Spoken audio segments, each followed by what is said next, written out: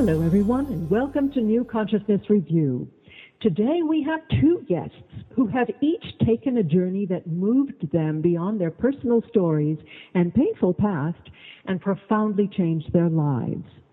Ronna Prince is the writer and producer of The Sacred Journey of the Heart, a documentary film about the science and spirit of our connection to each other. While Ronna's goal with the film was to encourage viewers to make the connection to their hearts, in the process she found the way to heal and connect to her own heart through the transformative power of forgiveness. Our other guest is Koontz, who took a different journey of the heart, which he described in his book, A Million Steps. He walked 500 miles across northern Spain on the route followed by pilgrims since medieval times to the Cathedral of Santiago de Compostela, where the remains of the Apostle St. James are thought to be buried. Along the way, Kurt also navigates through his own personal history of addiction, recovery, and love, and he embraces the beauty of the countryside and joyful connections to other pilgrims from around the world. Ronna and Kurt, welcome. I'm so delighted you could join us. Thanks. Thank you very much. I'm glad to be here today. Thank you so much, Miriam. It's a pleasure and an honor to be on your program. Thank you. Well, first, let's talk about the start of your respective journeys. Ronna, can you tell us a bit about your film, Sacred Journey of the Heart? What gave you the idea for it? Well, I have no background in filmmaking and just had what you suggested, an idea. I was working after a transformation about 5 years before from the world of corporate mergers and acquisitions banking. I was working as a intuitive spiritual counselor for people. And I thought, why don't I, take advantage of these wonderful transformations I'm seeing in my clients and bring in a film crew and show how they change out there when they go on these wonderful trips with me. If we were doing trips to retreats to Sedona and other sacred sites, and we decided to do a trip to Glastonbury and Stonehenge and film that. And so that was the origin of the project. And as you alluded to in your introduction, it turned out to be a great deal more about what was going inside of me than my clients. Well, that's quite a journey from mergers and acquisitions to intuitive counseling. Yes, it is. We'll have to explore that some other time, but that sounds quite intriguing. Mm-hmm. Now, Kurt, you were a successful sales executive for a Fortune 500 technology company. You retired early. What drew you to adventure travel and made you decide to walk the Camino?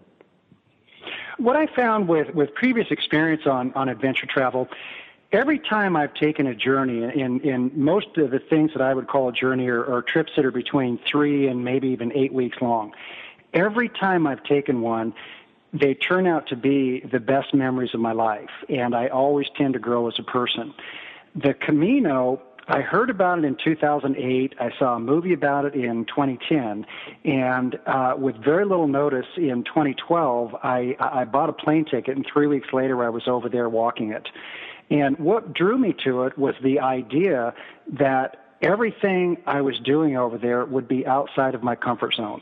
I'm in a foreign country. I'm sleeping in bunk beds with strangers. I don't speak the language.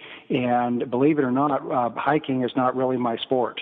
So what I found in my previous experience is when I lean over the edge in these uncomfortable situations, that's where I grow as a person, and that's what I was hoping to do on the Camino. Mm-hmm. Now, Ronna, you are an instructor or a teacher of heart math, is that correct? Yes, I'm a certified both group trainer and individual coach of the heart math practices, yes. Tell us about heart math and its relevance to your film.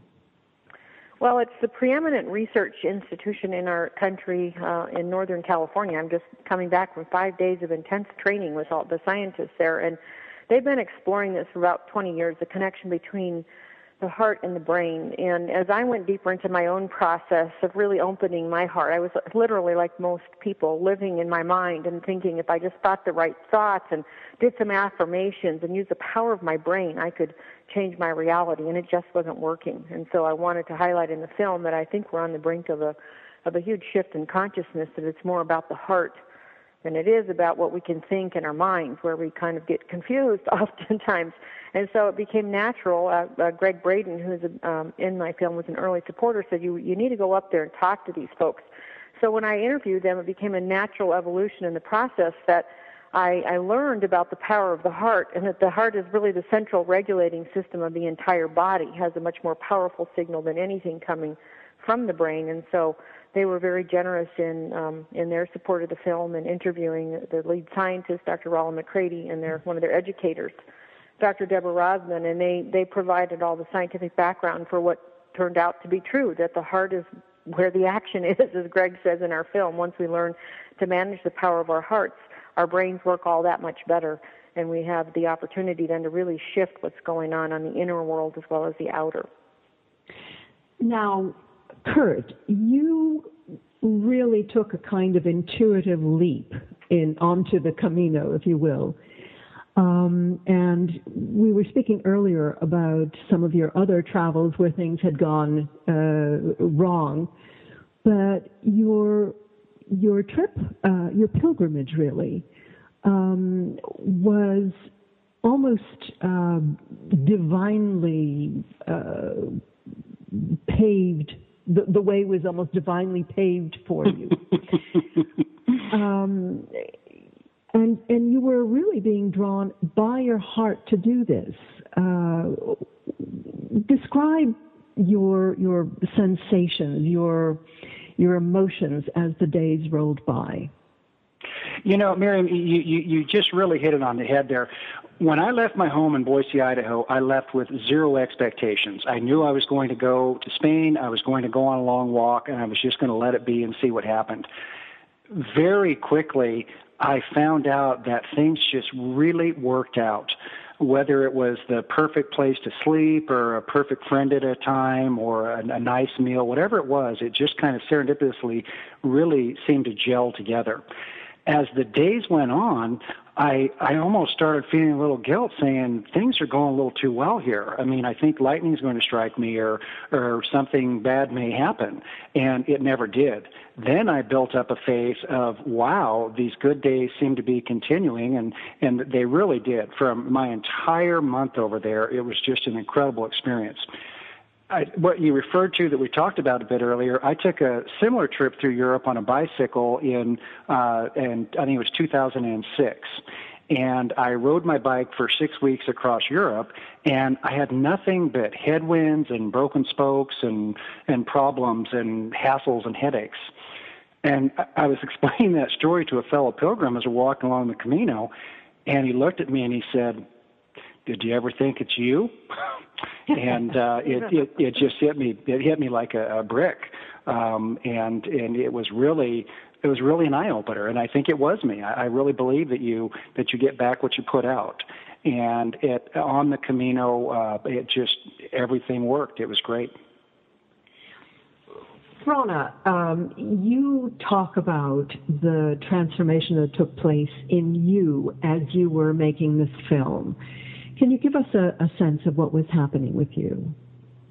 Well, when I set out on my journey also, my idea was to present myself along with a lot of the other teachers, and that are a lot of them very well known, that I was going to be in that company as an expert in my own film about transformation. It was partly motivated by my desire to get my work out there more.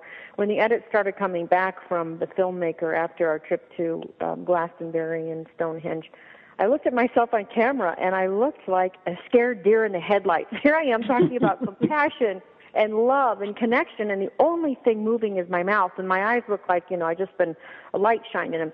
And so I looked at that and I said, oh my gosh, I'm really not where I thought I was. I kind of had a suspicion, but I can't be in my own film and be talking about the things that were important to me. And so all the production on the film stopped. At the same time, our director was diagnosed with cancer. So there was a lot of things coming back to us saying, this is about those of you working on the project, really authentically taking the journey to your own hearts. And that's when I do what I always do at those turning points. I said, show me this, show me the next step, just the very next step. And that's when Colin Tipping in his process of radical forgiveness showed up and in my life to take me deeper into my own heart in a safe way that had a beginning and a middle and an end, unlike a lot of other processes I worked through that were kind of like not ongoing all the time. And so that really served as an important turning point, just seeing myself on camera saying, hey, you know, the camera doesn't lie here. I got some work to do. When we talk about having work to do on ourselves, and all of us have a lot of work to do, Kurt, what were the things in your past that you needed somehow to get beyond? Oh, I think that we all have things in our past. I mean, when I left up for the trip, I was at a crossroads with my girlfriend, the love of my life, and we'd been dating for about 4 years, and we were in a pretty bad space. I had lost a good friend of mine about 6 months before the trip. My father died about 10 years ago. I battled some alcohol quite some time ago, and I think we all have things in our past, and I don't know as though I really went on the trip to solve all of those things. I tend to try to really be more in the now or forward-looking. But I certainly did have plenty of time to think about a lot of those things, and trying to think about, you know, a trip like this just provides some clarity. It really puts things in perspective, and for me, it built up a very large ledger of gratitude. Instead of focusing on the things that weren't working in my life, I really, as a result of the trip, began to focus on all the things that are working, and that list is a very, very long list. And you did also say the magic word, living in the now, which you repeat quite often in your book. You know, this whole concept of living in the now, I had a hard time really understanding what it was. And I'm telling you, the Camino teaches you exactly what it is. Every day when you wake up, you don't know where you're going to sleep, how far you're going to walk, what the weather's going to be like, and if your body's going to hold up through that whole time. In other words, everything is unknown. And in that state, you tend to be challenged. When you're challenged, you don't have time to think about yesterday or tomorrow. That is living in the now. You then spend 30 or 40 days walking 500 miles in that constant state of being present, being alive, being there, and you understand what it is. And one of the biggest gifts that trail gave me is the realization of what being in the now is. Yeah. Ronna, what do you think was the most hopeful thought approach in being able to get to that state of forgiveness? And did it have anything to do with actually letting go of the past and being in the now? It really did for me, too, in a nutshell, because I had been holding on to resentments from my childhood history of prolonged sexual abuse. And I'd been through many types of therapies. I'd say about 15 years of talk therapy and what I call an alphabet soup of all kinds of things that went from traditional, like EMDR, eye movement therapy, which is very well recognized, to EFT, to Psych-K, and all kinds of things, all the way out to shamanic soul retrieval. And the thing that really made the difference for me was going through a step-by-step process to go into the emotions, as I learned from Colin Tipping, to feel what I was really feeling and to admit it. And that's why I really showed in the film, this is what it looks like from beginning to middle to end, because a lot of trauma survivors have a great and deep fear, usually held in their hearts, that if I start to experience some of this, I will never stop. It'll never end. And I will always be in this place of pain and suffering, and that's just not true. And the process I went through, radical forgiveness, which was a reframing of the situation to see the opportunities that it's led me to, namely, among many, this movie. I really became very grateful for everything I've experienced, the challenges as well as the gifts. And it's made a tremendous difference of pulling me out of rehashing the resentments of the past into this moment, which is also combining the power of heart math of being grateful right here, right now for what's happening in my life.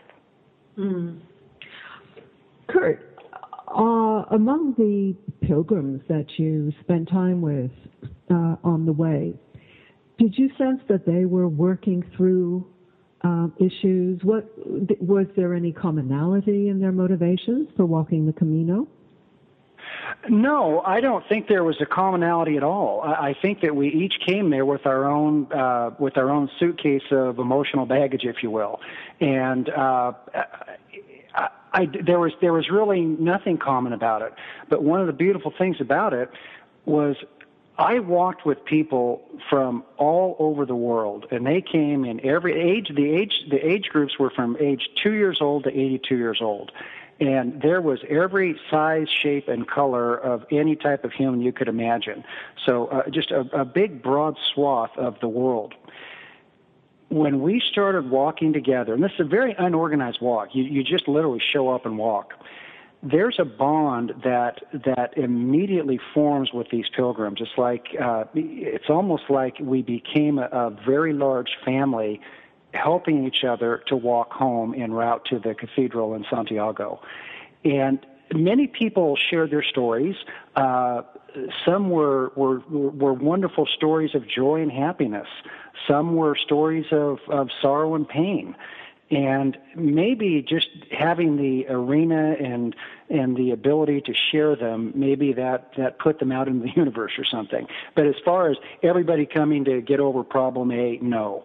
But I would say every person that I walked with, which is thousands of people, every person went through some type of transformation, and the Camino de Santiago gives everyone what they need. Ronna, we all talk about transformation. What do you understand by that term? Well, transformation can be all kinds of things. I mean, you can have a transformation in a habit, as I talk with my clients, as simple as making a choice to get up and drink a glass of water in the morning before you do something, before you go in and have coffee. So it can be, it ranges from simple as that to the ultimate transformation. I think we're all being called to experience is from any place of victimization to empowerment. And sometimes people ask me, well, what does it look like? I can tell you what it feels like. I have a lot more peace and gratitude in my life. You can see the first 2 minutes of the film and where we juxtapose before how I was looking and feeling and acting, and before I started doing this project, and after. You can see that on YouTube also, Ronna Prince before and after. It's really because it affects all of who you are, even down to your physical appearance. I actually aged backwards, and we have some testing that we did that looked at things like DHEA, the youth and vitality hormone, that went up after I went through the process of forgiveness and heart math. So it's, ultimately it's about ending any association we have with the victim archetype, that something out there is happening to me. Just as Kurt was saying, is even if it's the environment and the headwind, we start to become empowered. And the wind comes from our backs, I found, when we are really empowered to create our own lives in a conscious way. And the heart, the connection that Kurt was describing with the pilgrims, it sounds to me like that's pretty much the kind of heart connection that you are talking about in the film, of how we are all connected at the heart level. Is that a fair statement? That is. It really is a fair statement, and it's also more than just a concept and idea. As I found in producing the film, so much of what we know spiritually or energetically science is now proving. So that we're proving, and we talk about in a very aha moment in the film for audiences, that human emotion has a huge impact on the Earth's electromagnetic field, and it's not random. When we pray for peace on International Peace Day, there's spikes and there's reactions in the Earth's electromagnetic field that the scientists are studying. So we truly are connected, and it's through the power of emotion, energized through the heart. It's kind of interesting that it's almost like we're coming full circle from the days of the medieval pilgrims, where there was a certainty about one's connection to nature and one's connection to the divinity. And then we kind of became estranged from that. And now science is actually bringing us back to that point. Just rather amusing. Kurt, any comment on that? Oh, on your last comment or on the idea of people coming together? I'm not sure what your question really was. Either one. I guess for me, with the people coming together, one of the many beautiful experiences that happened to me on the trail was when you got there and you meet all these people from around the world, your background meant nothing. And when you stay in a hostel, there is no VIP section, and people don't have gold-plated backpacks. So nobody was able to kind of define themselves by what they were before they came to the trail. The way that you were judged in the moment was how you treated other people. And with that comment there, I would say that the Camino was really an equalizer of people. And I've never been in an environment where everybody was so equal. Nobody appeared to be young or old. Nobody was religious or atheist. Nobody was rich or poor. We were just a big connected group of people with a common goal of walking to the cathedral. And that was a real enlightening, wonderful, fulfilling moment for me to realize that. When you were in Stonehenge, Ronna, and Glastonbury, did you come across people who were effectively pilgrims? Well, the whole trip was a pilgrimage, and that's why I love the connection between Kurt and myself on this journey. And a lot of pilgrimages start with initially a challenge. It's the hero's journey that Robert Bly has described. And when the plane took off from Phoenix, I'm from Phoenix, Arizona, and a number of my clients and pilgrims that were on the journey and my film crew experienced their first challenge. The airplane caught on fire on the tarmac, and they had to jump out of the airplane, literally, and then make a decision. So it was literally happening. I had made a decision to leave from Chicago, so I wasn't on that airplane because that wasn't part of my journey. But I had 7 members of the crew and the group literally jumping off a burning airplane to start their trip. And they made it to Glastonbury, and they knew this trip was going to be about managing, as Curtis said, the unexpected. I had one group member that was charged by a bull going up Glastonbury Tor to St. Michael's Cathedral on top there. So it most definitely, wow. the whole thing was about that. And we've had, some journalists on our trip write about that experience. It's available on my website about taking sacred journeys with the Sacred Journey of the Heart team. Indeed. Did you have any such experiences, Kurt? Oh, there's all kinds of experiences. I mean, there's challenges that happen along that trail all the time, whether it be weather or, availability of housing or coming across somebody in trauma. And, it really, I think that the Camino is really a metaphor for life. And adversity is there for a reason, just as Ronna said many times with her upbringing and some of the horrific things that happened to her. Had those things not happened, she would not be the person she is today. On the trail, the adversities that are put in front of you, they're just obstacles to climb over, and that's what life is. It's learning to get over them, move on, and keep marching.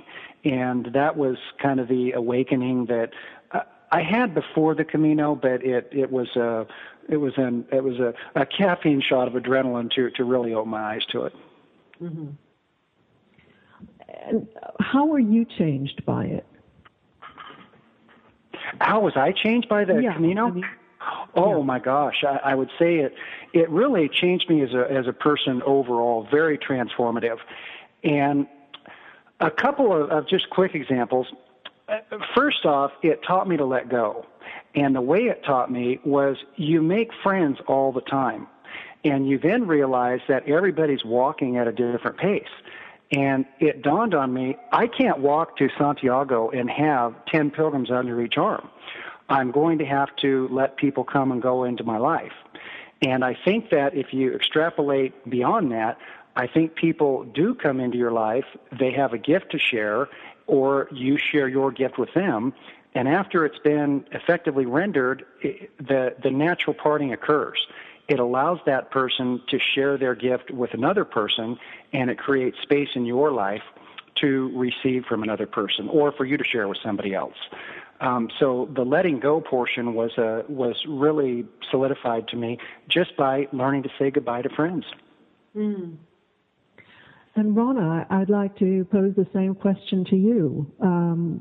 How were you different after making that film and going through your process?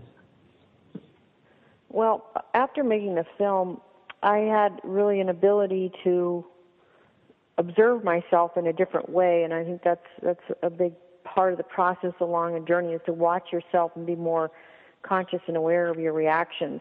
I used to live in the land of projection quite a bit, where anything that I didn't like, it was always about them out there, which I kind of emphasize those pronouns on purpose. But I really become aware that I'm creating this experience all around me all the time to reflect back within me, places that I haven't yet really taken ownership of. So I live with a lot more gratitude and just peace in the moment, and I still have things that happen. You can't be in the world today with the increasing electronic information age that we have and not be involved in things happening from out there. But instead of choosing to put more cortisol, the stress hormone, into my body, I've learned the techniques from HeartMath, how to just breathe in and out through my heart and accept what's coming, acknowledge the feelings, not blow them off anymore, and make a conscious choice of how I'm going to be. What chemicals am I going to excrete literally into my own body? I thought that was one of the most fantastic things in making this film, is I get to choose what hormones I put into my own body, stress or revitalizing. And once you know that, it's you really are very, very empowered, because you can do that all day long and just sit down and watch some mind-numbing television at the end of the day, or you can say all day long, I'm discharging the stress because it's going to come at us. So I really feel, very, very empowered at this point in my life in making choices. Sometimes I just kind of kick back and it builds up like with everybody, but most of the time I'm going, I get to choose now. Mm. I like that. I heard a tape one time about Deepak Chopra, and he was on an airplane, and the man next to him was imbibing quite a few cocktails, and apparently he offered one to Deepak, and Deepak said, "That's okay, I make my own." Exactly.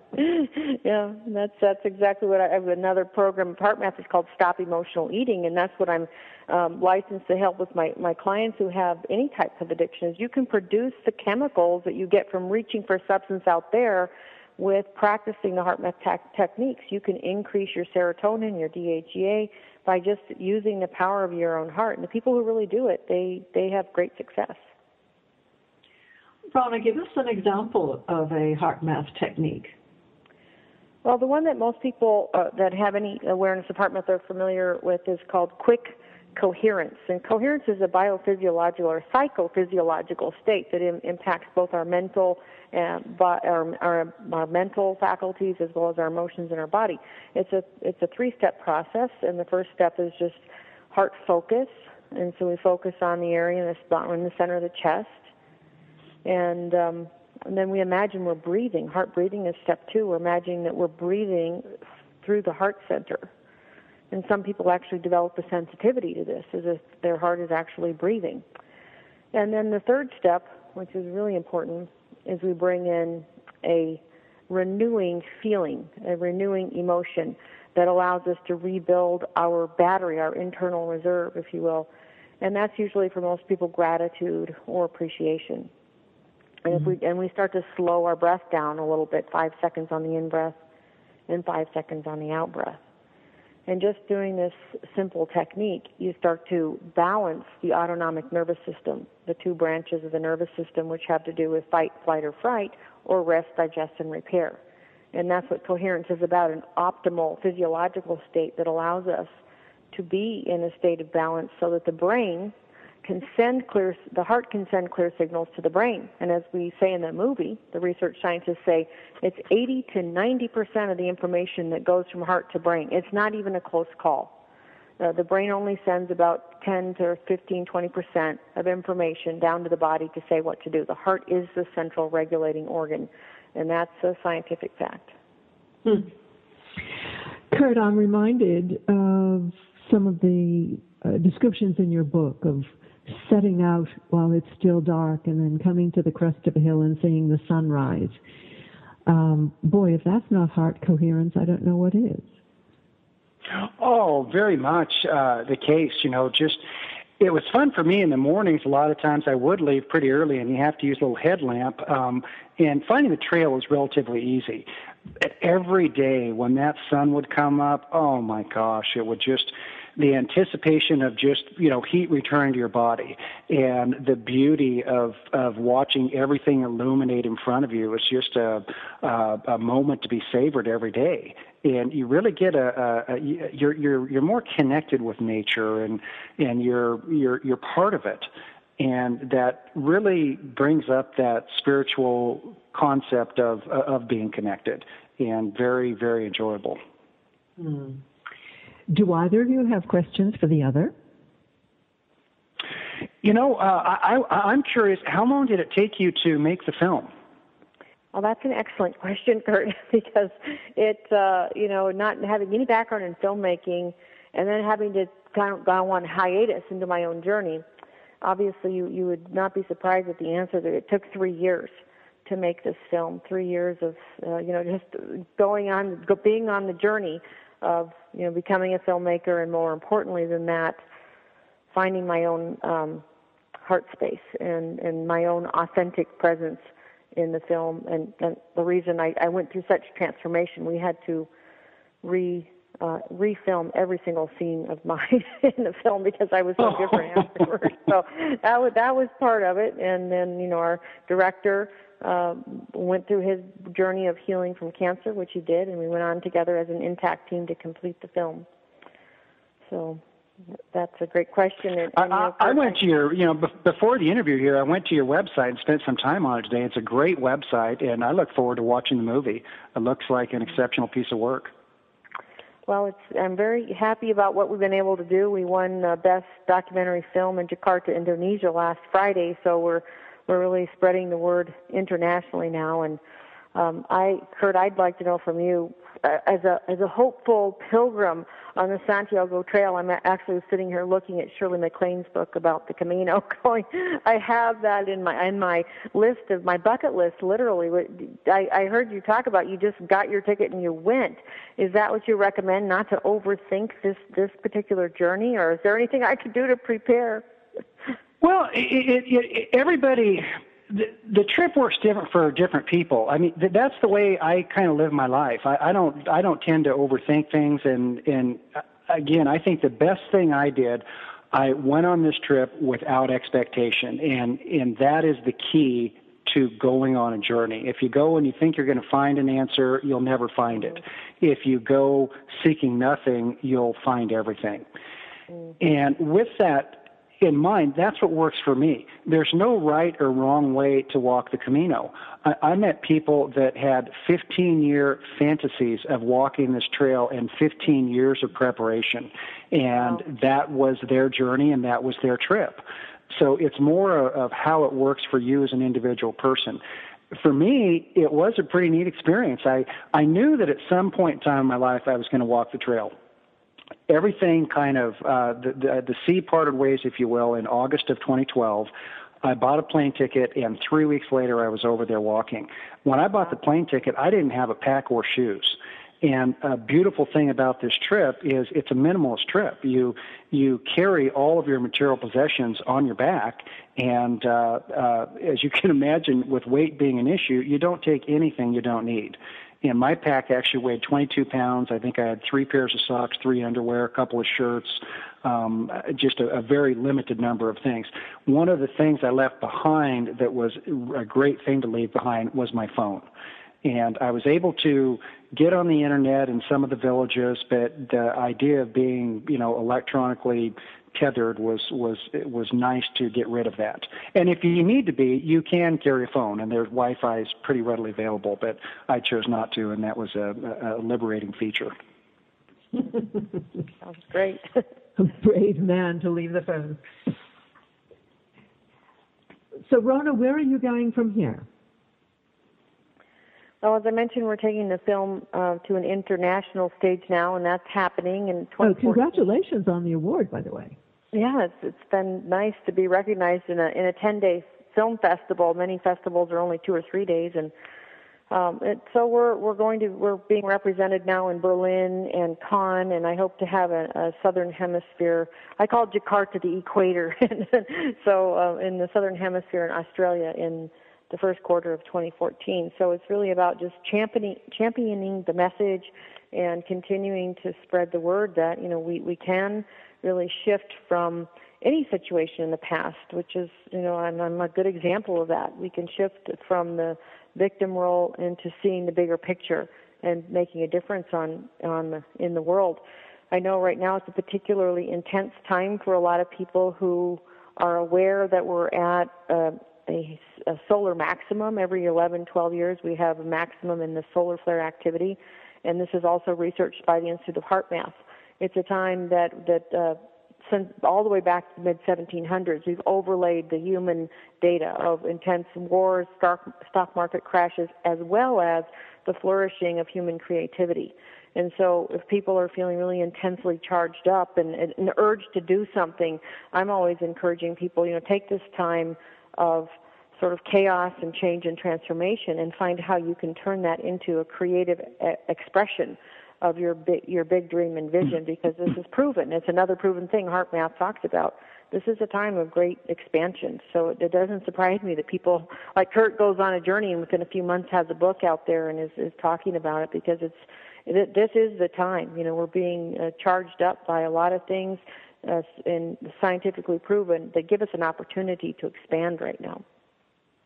Kurt, you mentioned that the book almost wrote itself. It was really, the book poured out of me. When I went on the trail, I mean, I told you, I've said it 6 times, your listeners are probably tired of hearing it. I had no expectations. Halfway through the trip, a young man asked me at the top of a mountain as we're watching a sunrise, he goes, how do you go home and explain what's happening to all of us? How do you put this into words? And the switch went off in my head, and I looked down at him, and I said, I'm not sure, but I'm going to go home, and I'm going to write a book, and I'm going to try to write it in a manner so that people can feel as if they're in my shoes, my head, and my heart for the entire trip. And when I came home, to a lot of people, arriving in Santiago is the end of the road. It's the end of the journey. For me, it was just the beginning. I came home, and I sat in my home office in Boise, and I typed for 6 or 7 hours a day, 7 days a week for 7 or 8 months. And I just relived it, and I thought of all the moments, and I put it all down on paper, and it really did pour out. I then found an exceptional editor, and she helped me really piece it together, and we worked well together, and that was great. Well, as soon as the book was done, I thought that may be the end, and that wasn't the end at all either. This journey is almost never ending. And what happened next is I had to start marketing. So I started doing a lot of public speaking and talking about the trip, and I've now been invited to programs like this and some television and some print media and book clubs and different events here and there. And just like the trail in Santiago, where I kept meeting all these new people, I feel now like people are almost paratrooping out of the sky into my life, and each one of them is a new experience, and it's just a never-ending journey.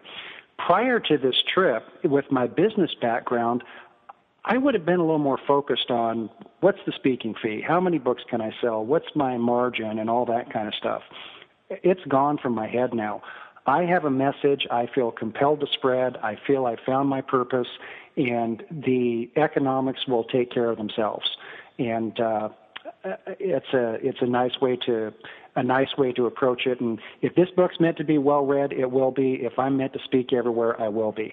And if neither of those things are meant to be, my journey will take a U-turn, and I'll go in a different direction. Ronna, that sounds a little bit like your trajectory. It is. I think we learn as pilgrims on the journey, which we all are, that you waste a lot of effort and energy in trying to push things forward, and And I've just released this to the universe and said, if it's meant to be, it will happen. I have a couple other film projects that I'm interested in doing, and I've received some initial funding for that. So, it's always about, being content with where I am, and then just watch how things coalesce. This project came about without any sort of investment infrastructure. I just asked my clients, here's a project I'd like to do. I set up some levels of participation, and within 5 days I raised $125,000 to kick off my film project. I got IRS approval for my nonprofit in less than 60 days, which was unheard of. And so you see those things as, there wasn't a big effort. It was just a green light. And we learn as pilgrims on this journey to just go where the easiest path, go down the trails that other people have walked before, and sometimes striking out on our own path. And one of the main things I consider on the next step or two ahead is, am I pushing, am I forcing, or am I just allowing myself to follow that next step and just see what happens? And it's a lot easier to do it that way, I found. It's interesting. Esther Hicks, who channels Abraham, talks about swimming upstream versus swimming downstream with the flow. And it sounds like you both have discovered your respective streams and are definitely in your own flow. I'm telling you, I've never worked on anything in my life that has been round pegs and round holes. My editor fell out of the sky. It turned out that her daughter had walked the trail, almost a year ago. I needed to find somebody who does book covers. I found a man who lives about 25 miles away from my house who's employed by one of New York's largest publishing houses as a contractor, and he spits out covers right and left. And he fell into my lap. I needed somebody to help me to develop a website. Boom, that person appeared. And everything it all just works. And one of the other lessons I really learned, and I think that Ronna is also stated very well, we all try to control so many things. The only thing you control is your reaction to the situation. So as I've come back from the Camino, I really have tried to align myself with what's going to happen as opposed to feebly attempting to control what's going to happen. And it's just such a better ride. You float on air instead of constantly bashing into rocks and being jarred and thrown around. But sometimes our biggest challenge is trusting that process, trusting ourselves. What were you going to say, Ronna? Well, I found the same thing and it really, for me now, comes down to the heart, because if I try to figure these things out with my mind, it's improbable, and I would probably have thwarted many things that just naturally unfolded. A good example is we have Dr. Joe Dispenza in our film, and many people know that he's a very beloved figure from the film, the groundbreaking film, What the Bleep. So I had asked him if he would participate in our film, and it was just a matter after he said yes, and all he had to do was hear the title. He said, yes, I'd love to participate. It became a matter of scheduling him in the process. He's internationally renowned, and he's traveling the globe with his own message. I received an email from his assistant on a Thursday afternoon, and I was teaching a workshop in Des Moines, Iowa, where I'm from, so it meant a lot to me. And she said, Dr. Joe can be filmed and interviewed on Friday evening up in the north suburbs of Chicago. I didn't know of any film crew in Chicago. I had no idea. If my mind was trying to lead the process, I would have said, too short notice. I can't do it. What I did was I called my director, and I said, do you know anyone in Chicago? He said, nope. But I'll get back to you. In a couple minutes, he gave me two names. Ned Miller was the first one, and I liked the name of that guy, the sound of his name. So I called Ned. He answered after the second ring, and I was describing him what I needed to do in 2 days' time, and he was enthralled by the project, and he said, but I can't go because I have a ticket for an event that I really want to be at, and it's non-refundable. And I said, well, Ned, would that happen to be Dr. Joe Dispenza's lecture up in Northbrook, Chicago? And guess what he said? Wow! He said, yes, it is. I'm already there. All I've got to do is put my camera in the car, and I got my, my film producer, co-partner, who's in the other western suburbs, to go up and do the interview. If I went from my mind about this, it never would have happened. But when you come from your heart and you just open to the possibility without limiting what you think can be done, all kinds of miracles can happen like that. Oh, wow. That's a great story. Yeah, and it's true. So it's. I'm sure it is. Yeah. Yeah, it's really fun, and he just picked out two names going on the internet, and I liked Ned's the sound of his name, and Ned went on to film some other things for us. So that's about trusting and really coming from the heart and not trying to figure it out. Miriam, on that whole idea of trust in your future and this and that, when I was over there walking on that trail, I stopped worrying about things, and everything just worked out fine. And I found that the more I stopped worrying, the better things worked out. So after coming home the trip, I really made a goal to figure out how can I get rid of worry from my life. And I'm sure everybody's now laughing and going, wow, how do you do that? What I did, the first thing that I did, I got a blank piece of paper, and I wrote down all of the things that I really worry about. And I came up with a list of 12 items. I was then able to cross 8 of them off immediately, realizing they're completely beyond my control. So if they're beyond my control, why am I going to waste precious time and energy that takes away from the now to worry about those things? So I crossed those off the list, and I ended up with these 3 items. Then I looked at the other side, and it's what are you thankful for? What's going right? What's working? You start to make that list, and you start from the most basic area of I have feet, I have legs, I have air, I have love, I have family, I have food, shelter, whatever it is. Your list of gratitude goes on forever. The second portion of the equation for me was to figure out what else causes me to worry. Prior to this trip, I was quite a cable news junkie. And I actually watch both Fox and MSNBC, which puts me into the total insane category of all times. I thought something fair and balanced would be in the middle of watching both of them together, and it doesn't work. But coming home, I unplugged it. And I've been home for, I think it's been 13 months now. I've not watched 1 minute of cable news. And it's glorious. It's great. And I'm not advocating that people put their head in the sand and don't pay attention to what's happening. You can find out what's happening by spending 5 minutes on the internet looking at the headlines of the New York Times, the Washington Post, the Wall Street Journal, whatever you want. You're then informed of what's happening. But instead of having a babblehead telling you what to think and putting fear into your head and all that, it's pleasant. I did an interview in Oakland the other day, and before the interview, I was at a gym, and the gym had these large televisions up there. It was the first time I'd seen a cable news program forever, and I had the headphones in my ear, but I was able to watch the screen. It was depressing. The glorious man Nelson Mandela's death was flashed on the screen very appropriately, but it was sad. After that, I saw riots in a soccer field in Brazil for whatever's happening down there. Then I saw slabs of ice falling off a building in Detroit, smashing into cars. It was like, I then looked outside in the street, and the sky was blue, and people looked happy and were smiling, and I'm telling you, this news is not a good thing. Well, Ronna, what would you like to most leave with our listeners? Well, the theme we present in the film Sacred Journey of the Heart is 3-part, and I like to keep it simple for people. And it's dive in, tune in, and lighten up. So many people are reluctant to go on a true heart-based journey because they're afraid of what they're going to encounter.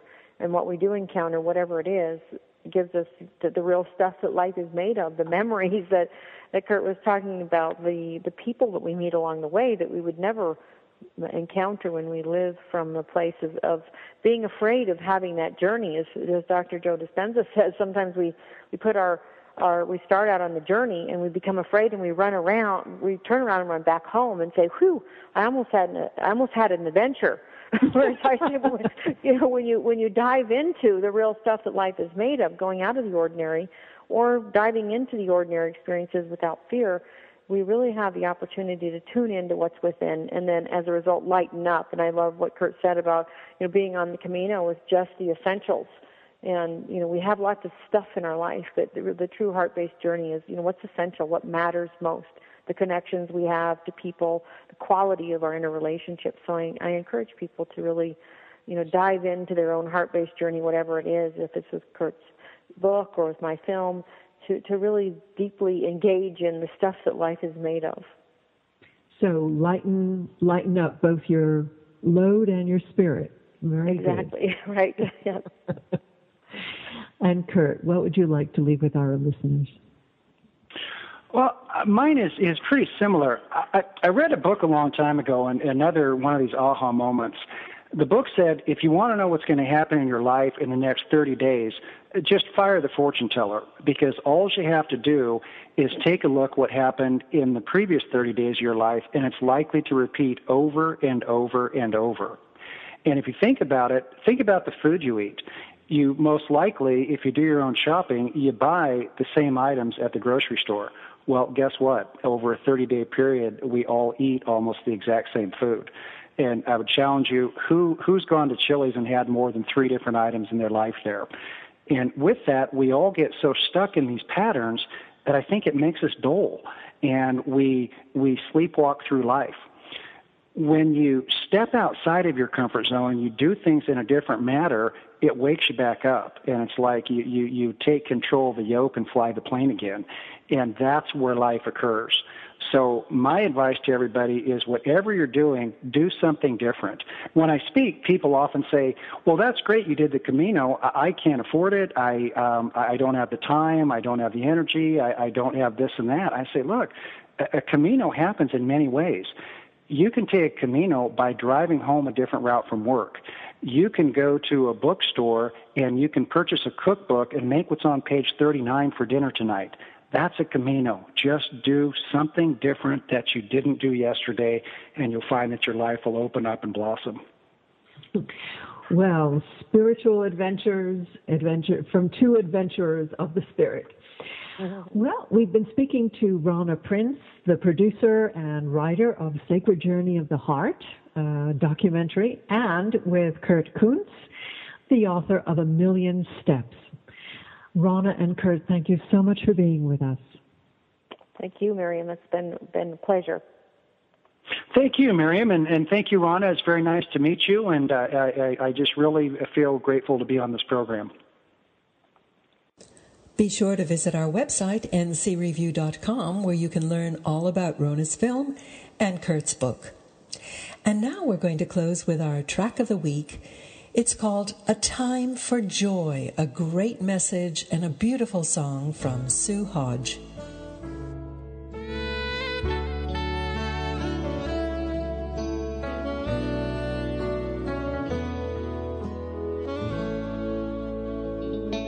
It's time for joy. It's time for joy. Keep the home fires burning. Come to the hearth in prayer, heart to heart. I hear what I hear. Keep my ear to the ground. It's time for joy. So many roads, so many choices, so many souls, so many voices. When it's hard to listen, when it's hard to hear, I just sit myself down and I find you near. It's time for joy. It's time for joy. It's time for joy. It's time for joy.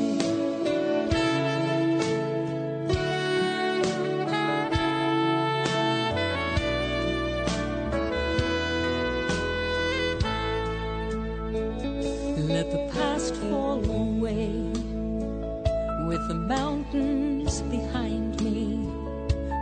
heart reaches out like a golden prairie. The sun rises high before moving on, and then the ground reaches out and gathers it home. That was Time for Joy by musician, storyteller, sound healer, the lovely Sue Hodge. You can find out more about Sue's music at soundtouch.ca. Sue is a member of the Positive Music Association. Their website is positivemusicassociation.com. Well, that's our show for today. I do hope you'll join us next week. Thank you so much for listening. Goodbye. It's time for joy. It's time for joy. It's time for joy. It's time for joy.